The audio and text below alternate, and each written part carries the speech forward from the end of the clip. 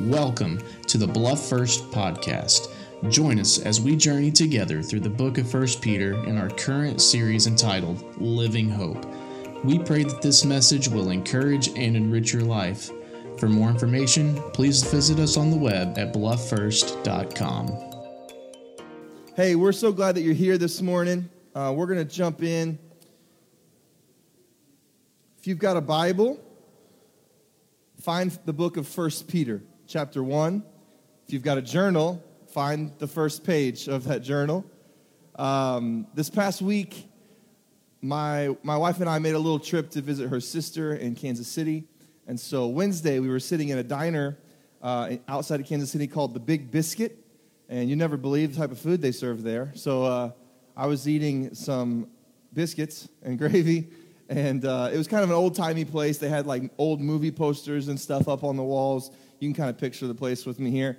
Old diner, movie posters, vintage photos, all of that. And I saw a poster that just took me back to junior high. Anybody ever seen this movie or read this book by the title of The Outsiders? Anybody heard of The Outsiders? It's a classic. Yes, awesome. I loved that book and loved, the movie wasn't as good as the book. That's what everybody always says, right? But it was the first book. I was like 13 when I read it. It was the first book that I read for fun. You know, everything else was an assignment. This book I started reading as an assignment, and then I loved it, and I couldn't put it down. And so we got another assignment to write an article, write a thing about an author. And fortunately for me at 13, I knew one author. It was the author of The Outsiders, S.E. Hinton. And so I was excited. I was like, man, this author, I can't wait to learn about him. He remembers exactly what it's like to be a teenage boy. He must have kept a good journal because he is in my head. Like, I'm so excited. So imagine my 13-year-old self. Imagine my despair to discover that this is S.E. Hinton. And and so pretty impressive. Actually, I don't know when she started writing The Outsiders, but it was published when she was 17 years old. One of the best-selling books of all time. It was published when she was 17. And, now I have lots of female authors that I love and that I read. But as a 13-year-old boy, I was devastated that this was S.E. Hinton. I didn't see it coming. I was impressed, but I was devastated. And so my little about the author study changed how I read all of her books. I read Tex and Rumblefish, and That Was Then, This Is Now, Outside. I read all of them, but as I read them now, I looked at them completely differently, knowing who the author was. Today, we are jumping into a study in 1 Peter. If you got your journal, wave it in the air like you just don't care. Okay. And so we're going to be here in 1 Peter chapter 1, and you're going to figure out why you need one of these journals for a while, because we're not going to get very far. We're going to get like a verse into 1 Peter today, okay? We're going to learn about the author. If you've snuck in and I haven't had a chance to meet you yet, my name's TJ. I'm the lead pastor here. We are thrilled that you would be here with us at Bluff First. Excited about what God's doing here, and excited to see my mom become a member this morning. That was awesome. That was super cool for me. Neither of us really grew up in church, and so I thank God for what he's done. 1 Peter chapter 1, verse number 1. Peter makes it easy for us to learn about the author and figure out who it is. There are some books of the Bible you're just not sure. He puts his signature right at the beginning. He says, this is from Peter, an apostle of Jesus Christ, to those who are elect exiles of the dispersion in, here we go, Pontus, Galatia, Cappadocia, Asia, Bithynia. I know Asia. Anybody else? You know that one? And Bithynia. Lots of places we don't maybe recognize. This is ancient Asia Minor, modern-day Turkey. Peter is writing to believers that are scattered in the midst of persecution and suffering in the modern-day area of Turkey. And again, he makes it easy to let everybody know who wrote it. It was Peter. Spoiler alert, if you do some research on Peter, he's not a 17-year-old girl from Oklahoma. Okay, it's not who he is. Maybe you've heard of Peter. Maybe you've seen cartoons or movies that Peter is in. You probably heard a joke or two where, somebody gets to heaven and Peter's at the gate. I think we have like an old comic strip, those types of things where Peter's there, gate checking everybody, checking your passport before you get in. Just want you to know, Peter has nothing to do with you entering heaven, okay? Jesus is taking care of that. You don't have to impress Peter. But anyway, we've seen those depictions of him. Maybe you have seen some of the TV, like handsome, this is like soap opera Peter, right? He's got the chiseled jawline and the trimmed beard, and he's looking pretty good there. I like this version. This is kind of like Rambo Peter. Shirtless, headband, just hauling thousands of fish in. He's a beast, right? Then you got Happy. This is the Happy one. He kind of looks like the friendly guardian of the galaxy or something maybe there. Still got a great beard. Old man Peter, like the old man. I think this is a Rembrandt, but he's still got a sweet beard. Even he's losing his hair on top, he's still got a good beard. His nose has gotten a little bigger, but his beard looks great. And then my personal favorite, this is just totally out of control bearded Peter. Like this beard has just got its own zip code. It's awesome. But what do we know about Peter? We know he was not a 17-year-old girl. He's a grown man, okay? And he had a sweet beard. And if you caught it in the Rambo photo, we know that he was a fisherman. Now, are there any fishermen in the house today? Anybody that likes to fish a little bit here? Okay. All right. Yeah, okay. Yeah. So I am not a fisherman, all right? Not me. But if you are, maybe on the weekend, your day off, you go catch a few trout, catch a couple bass, whatever. It's bass, right? Not bass, just making sure. Anyway, so you go out, you throw, you do that whole deal, and you're like, I'm a fisherman. This is not that kind of fisherman. This is Peter's livelihood. He's a commercial fisherman. It's a family trade. His father, his brothers, probably other generations passed this down. This is what he does for a living. This is how he pays the bills. Peter has a wife. He has a family. He has a career as a fisherman. And that's where we find him at the beginning of his story. It's not going to be in your journal there, but if you want to turn to John chapter 1 or follow along on the screen, Jesus, after living a relatively quiet life, eventually begins his earthly ministry, and he fasts and prays, and he's tempted, and he goes out, and he begins to collect disciples. He begins to go around and handpick some men to follow him. He picks 12, right, to be with him for the 3.5 years of his earthly ministry. And so we see in John chapter 1 that one of them who would follow Jesus was a guy named Andrew. Everyone say Andrew. Andrew, say Andrew. Thanks, Andrew. There was a lot of Andrews in here this morning. I thought it was just one. But anyway, so Andrew is a guy that had responded to Jesus, and we find out he has a brother. He's Simon Peter's brother. Now, throughout the scriptures, you're going to see Peter sometimes called Simon, sometimes called Peter. He's the same guy. We'll get to that, okay? But here's what Andrew does, verse 41. He first found his own brother, Simon Peter, and he says to him, we have found the Messiah, which means Christ. There's a certain expectation among Jewish boys that one day the Lord is going to send a rescuer, and Andrew goes, literally, brother, we found him. We have found the Messiah. And so, verse 42 says, one of my favorite phrases in all the Bible, it says, he brought him to Jesus. He brought him to Jesus. And Jesus looked at him and said, you are Simon, the son of John. Elsewhere it says son of Jonah. That might be confusing. It's the same name. It's just different versions, right? And he says, you're Simon. You shall be called Cephas, or Peter. Petra, Peter. There's a lot of different languages going on in this region, a lot of different versions of this guy's name. But Andrew brings him to Jesus. Now, we're going to learn more about Peter's life and his ups and his downs and all that. And I'm jumping the gun a little bit. I'm getting ahead of myself. But suffice it to say, if we're going to spend a whole Sunday talking about this guy, 2,000 years later, he's a pretty important guy, okay? He does a lot of great things for God. And I want to just take a moment to pause before we talk about this great life that he lived with failures and successes and all these things. I want to just pause for a second and recognize that it all started with a simple invitation. It all started with somebody who had already met Jesus, bringing him to also meet Jesus. This is what life is about, okay? This is why we're here this morning. I don't know if you thought we were here to have a social gathering. You thought we were here for coffee. You thought we were here for music. We are here this morning because some of us who have met Jesus are excited to talk about him and are hoping that some of the rest of y'all meet him as well. That's why we are here. This is what discipleship is. This is what evangelism is. This is what the Great Commission is. People who meet Jesus can't help but bring other people to meet Jesus.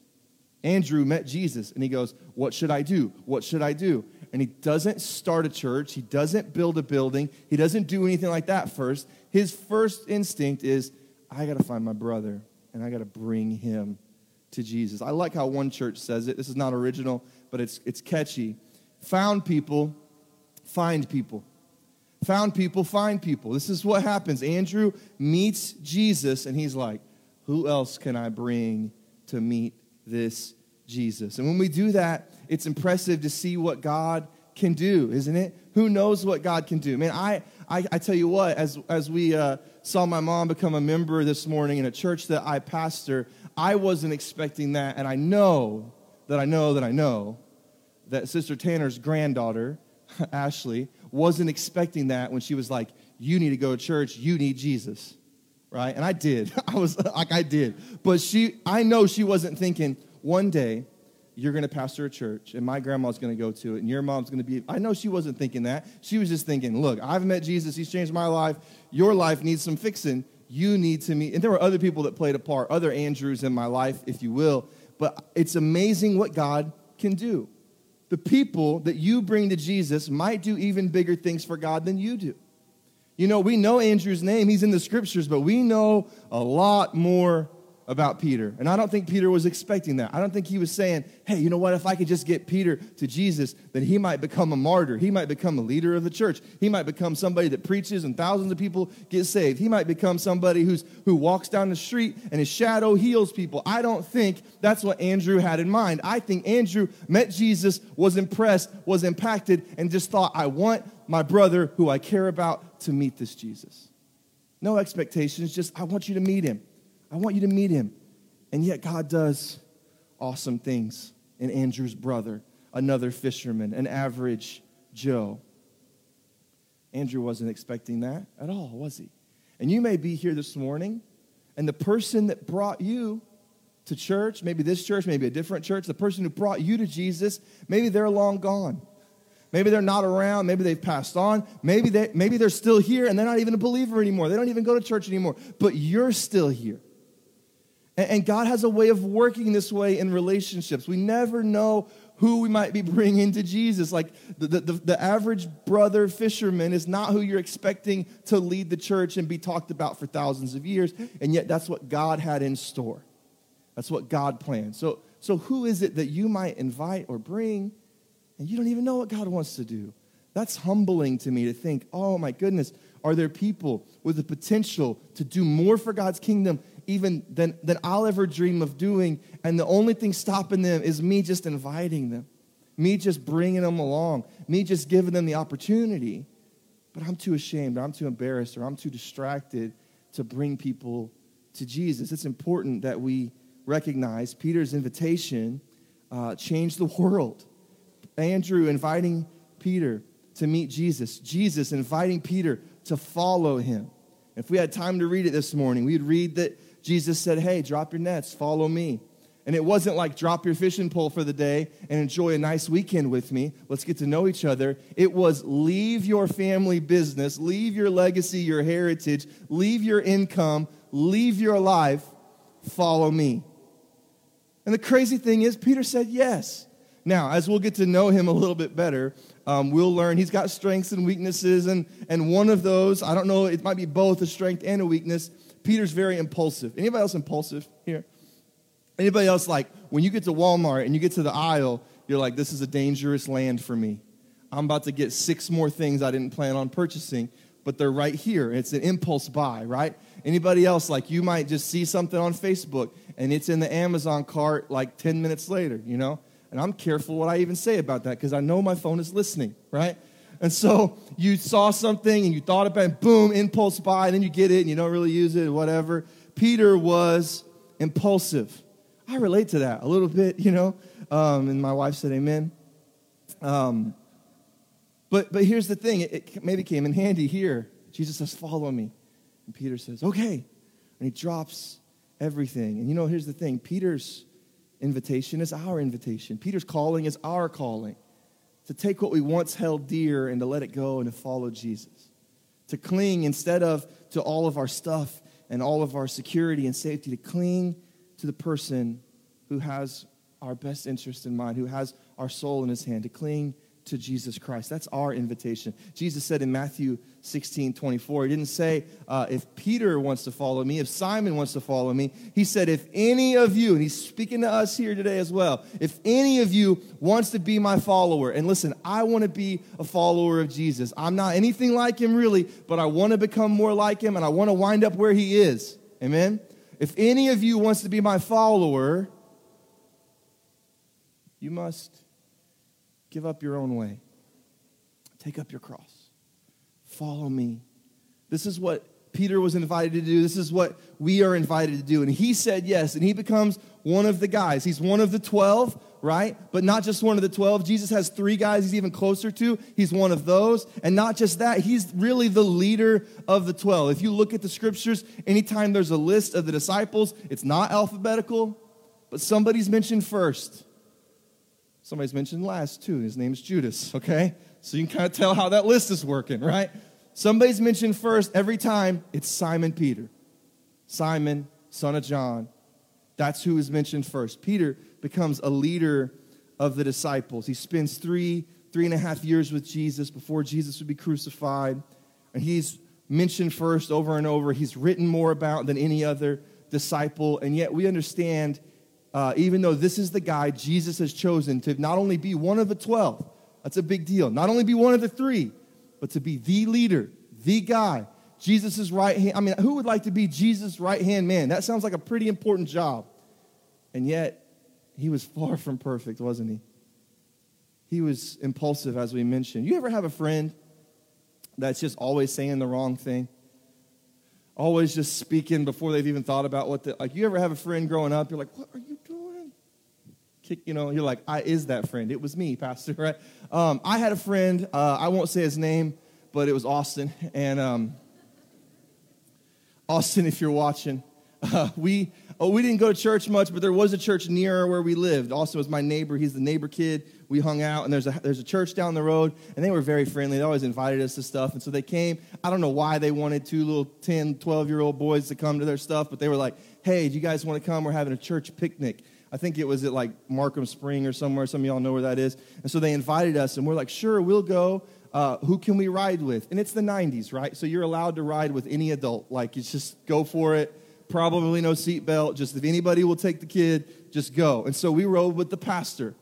And that was intimidating. He was a great guy, but he was, it's the pastor. So we rode with him, and we had fun at the picnic. We goofed off, whatever. Well, the pastor picked us up at the church because we lived near the church.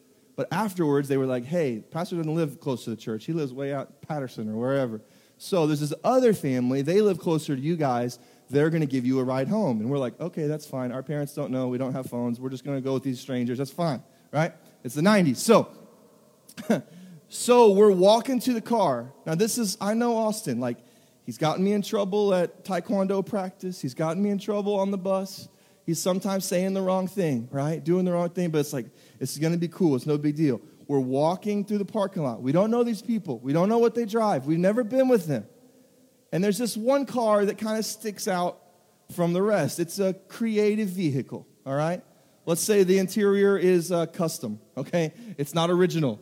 The hubcaps are all unique, all right? It is sitting on different types of wheels, different types of tires. It's been through it, all right? And I'm thinking to myself, that's an interesting car.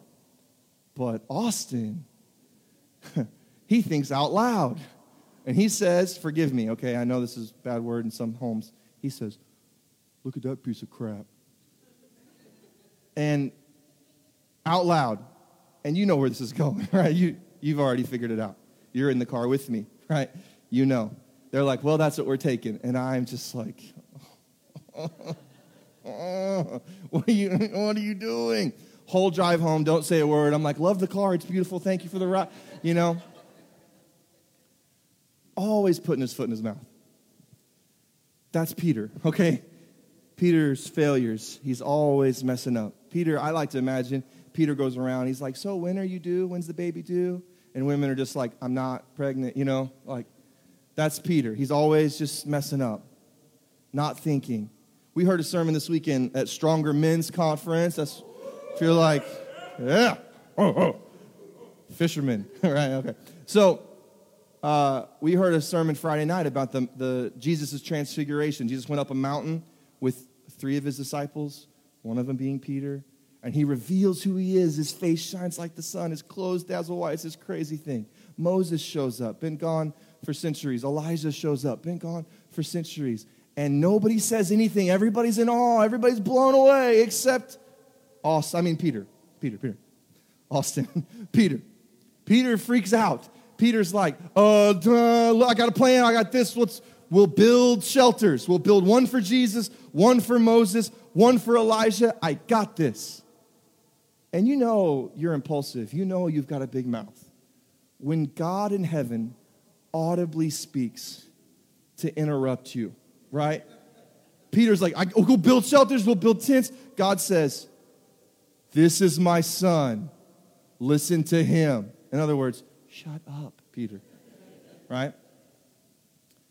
You're like, are you being too harsh on Peter? He probably was just, doing his best. He was doing his best, but his best was consistently not wise, right? Impulsive. Jesus one night comes out walking on the water. They think he's a ghost. They're scared to death. Then they figure out it's Jesus. Everybody else should just be amazed, just be in the boat and sing praise to Jesus, right? Peter's like, I want to do that. Jesus is like, all right, come on out here. And he walks on water. But then he looks around and he sees the waves and he freaks out and he sinks, right? Crazy life. One day, Jesus starts saying, hey, this is my plan. I'm going to be arrested. I'm going to be betrayed. I'm going to be crucified. I'm going to die. Peter's like, no. I know that I've been with you 3 years. You've never been wrong. You read people's thoughts. You do miracles. You walk on water. You've never sinned. I know all that. But this time, you're wrong, Jesus. I'm right. And he butts in. And Jesus has to say, get behind me, Satan. Not a good day. Uh-oh. If Peter had a TV show, I think the catchphrase would have been, Peter, stop. Right? That's the story throughout the Gospels. Ups and downs. Failure after failure after failure. Jesus says, you guys are going to deny me. You're going to hide. You're going to act like you don't know me. Peter says, not me. These other 11 losers might deny you. Not me. I will die for you. Jesus says, Peter, before the rooster crows in the morning, before your alarm clock goes off, you're not going to deny me once. You're not going to deny me twice. You're going to deny me 3 times. Nope. Not me. Such great patience our Lord has. He says, look, Peter, Satan wanted you. He wanted to end you. He wanted to sift you like wheat. But I prayed for you. And you're going to deny me. But after that, when you've returned, strengthen your brothers. And this letter, 1 Peter, is part of that strengthening. This is a real man that really lived, that really died. This all happened. And so they come and they arrest Peter. Jesus is praying in the garden. Nobody can stay up. Nobody can stay awake. I imagine Peter's probably like, I wasn't sleeping, whatever. They come and they arrest him. Everybody's laying back. Everybody's scared. Who do you think did something? Peter pulls out his sword. You can't take Jesus. And thankfully, he's a fisherman and not a swordsman. He tries to chop a dude's head off. He got only an ear, right? And Jesus picks up the ear and puts it back. Like always cleaning up his mess. Like Mr. Potato Head, just don't fix. Peter, sit down. Peter, stop. This is the guy he's going to build the church on. Look, if you came in here this morning, you're like, I mess up all the time. I try to live for Jesus, but I got in a fight with my spouse on the way here. I yelled at the kids at McDonald's drive-thru this morning. Like, I'm not perfect. There is hope for you. Peter denies Jesus. He cowers. It gets worse. He's by a fire. He's watching everything unfold. Jesus is arrested. He's given a joke of a trial. He's beaten. He's spit on. All this stuff's going on. He's kind of watching. A little girl goes, hey, aren't you with him? No. Denies Jesus. No, I'm pretty sure you're with him. You look like one of his disciples. Not me. Aren't you from Galilee? Aren't you? No. Cusses out a little girl. And then a rooster crows. And Peter realizes, oh my goodness, I denied him 3 times, just like he said. And he cries and he weeps and he's got to be discouraged. 3 days go by. He's got to be in despair. But then somebody comes running back to the disciples and says, you guys, he's alive. No way. No way. He's alive. Peter and the disciples are out on the water. I see Jesus, the risen Jesus, on the shoreline. Who you think jumped out the boat in their clothes with their phone in their pocket, right? Peter don't care. Jumps in, swims as fast as he can, gets to Jesus. Jesus sitting there with him, having a little breakfast, a little fire by the sea. Same way Jesus denied him 3 times, Jesus says, Peter, do you love me? Yeah, I love you. Do you love me? Yeah, I love you. Do you love me? Yeah, I love you. Jesus says, then feed my sheep. Take care of my people. And he restores Peter. Peter's restoration. Man, what great hope we can have. Even, I have never cussed a little girl out rather than admit that I knew Jesus. I ain't done that yet, all right? I haven't done that. I have never cut a dude's ear off.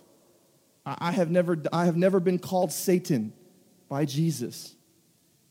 And yet, if Peter can be restored, if his mistakes can be used by God, if he wasn't too far gone, Jesus says, hey, I got to go back. I'm going back, but I'm going to send a helper. I'm going to send my Spirit. Go wait in Jerusalem. They go, they pray, they wait, they pray, they wait. The Holy Spirit comes. The day of Pentecost, they're filled with the Holy Spirit. They speak in other language. All this crazy stuff happens. They speak in tongues. They're prophesying. Everybody's hearing it in their own language. Somebody's got to preach. Somebody's got to get up and say something. Who do you think it was? Peter gets up, full of the Spirit of God, preaches the gospel. You thought you killed him. He's alive. 3,000 people. I don't even know how they heard him. 3,000 people hear, believe the gospel, repent, forgiven of their sin, baptized in water, added to the church. He's a leader, leading people to Jesus, performing miracles. And you would think okay, now he's seen the risen Jesus. He's got the Holy Spirit. This is when he stops messing up. If you were here this past winter, we studied Galatians.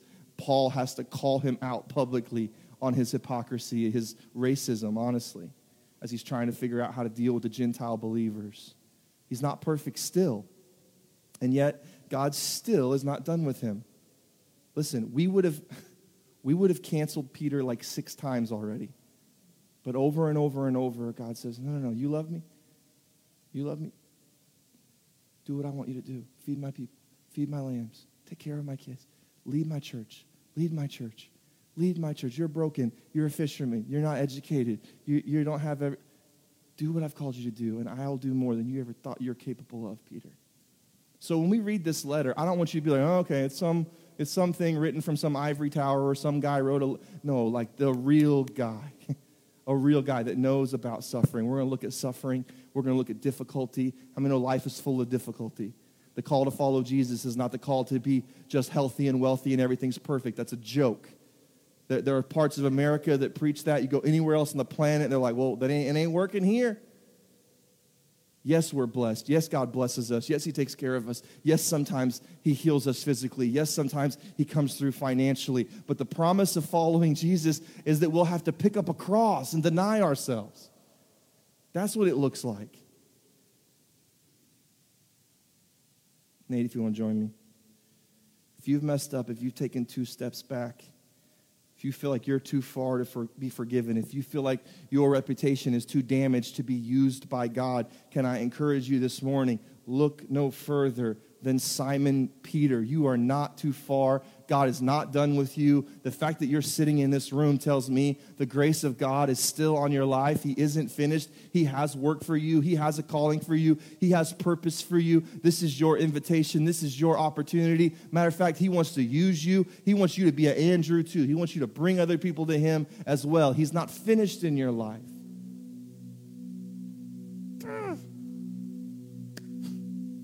I just want you to believe that. You're not too far. This ain't for somebody else. You're not damaged goods.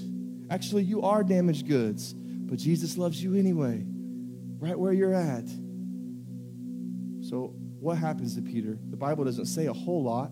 He writes 1 Peter, probably 80, 64 or so. Nero is in control. There's great persecution going on. If you guys are historians, you know there was a great fire. Rome burned. Almost unanimously, it's believed, Emperor Nero started the fire, right? And the Christians are like, we didn't start the fire.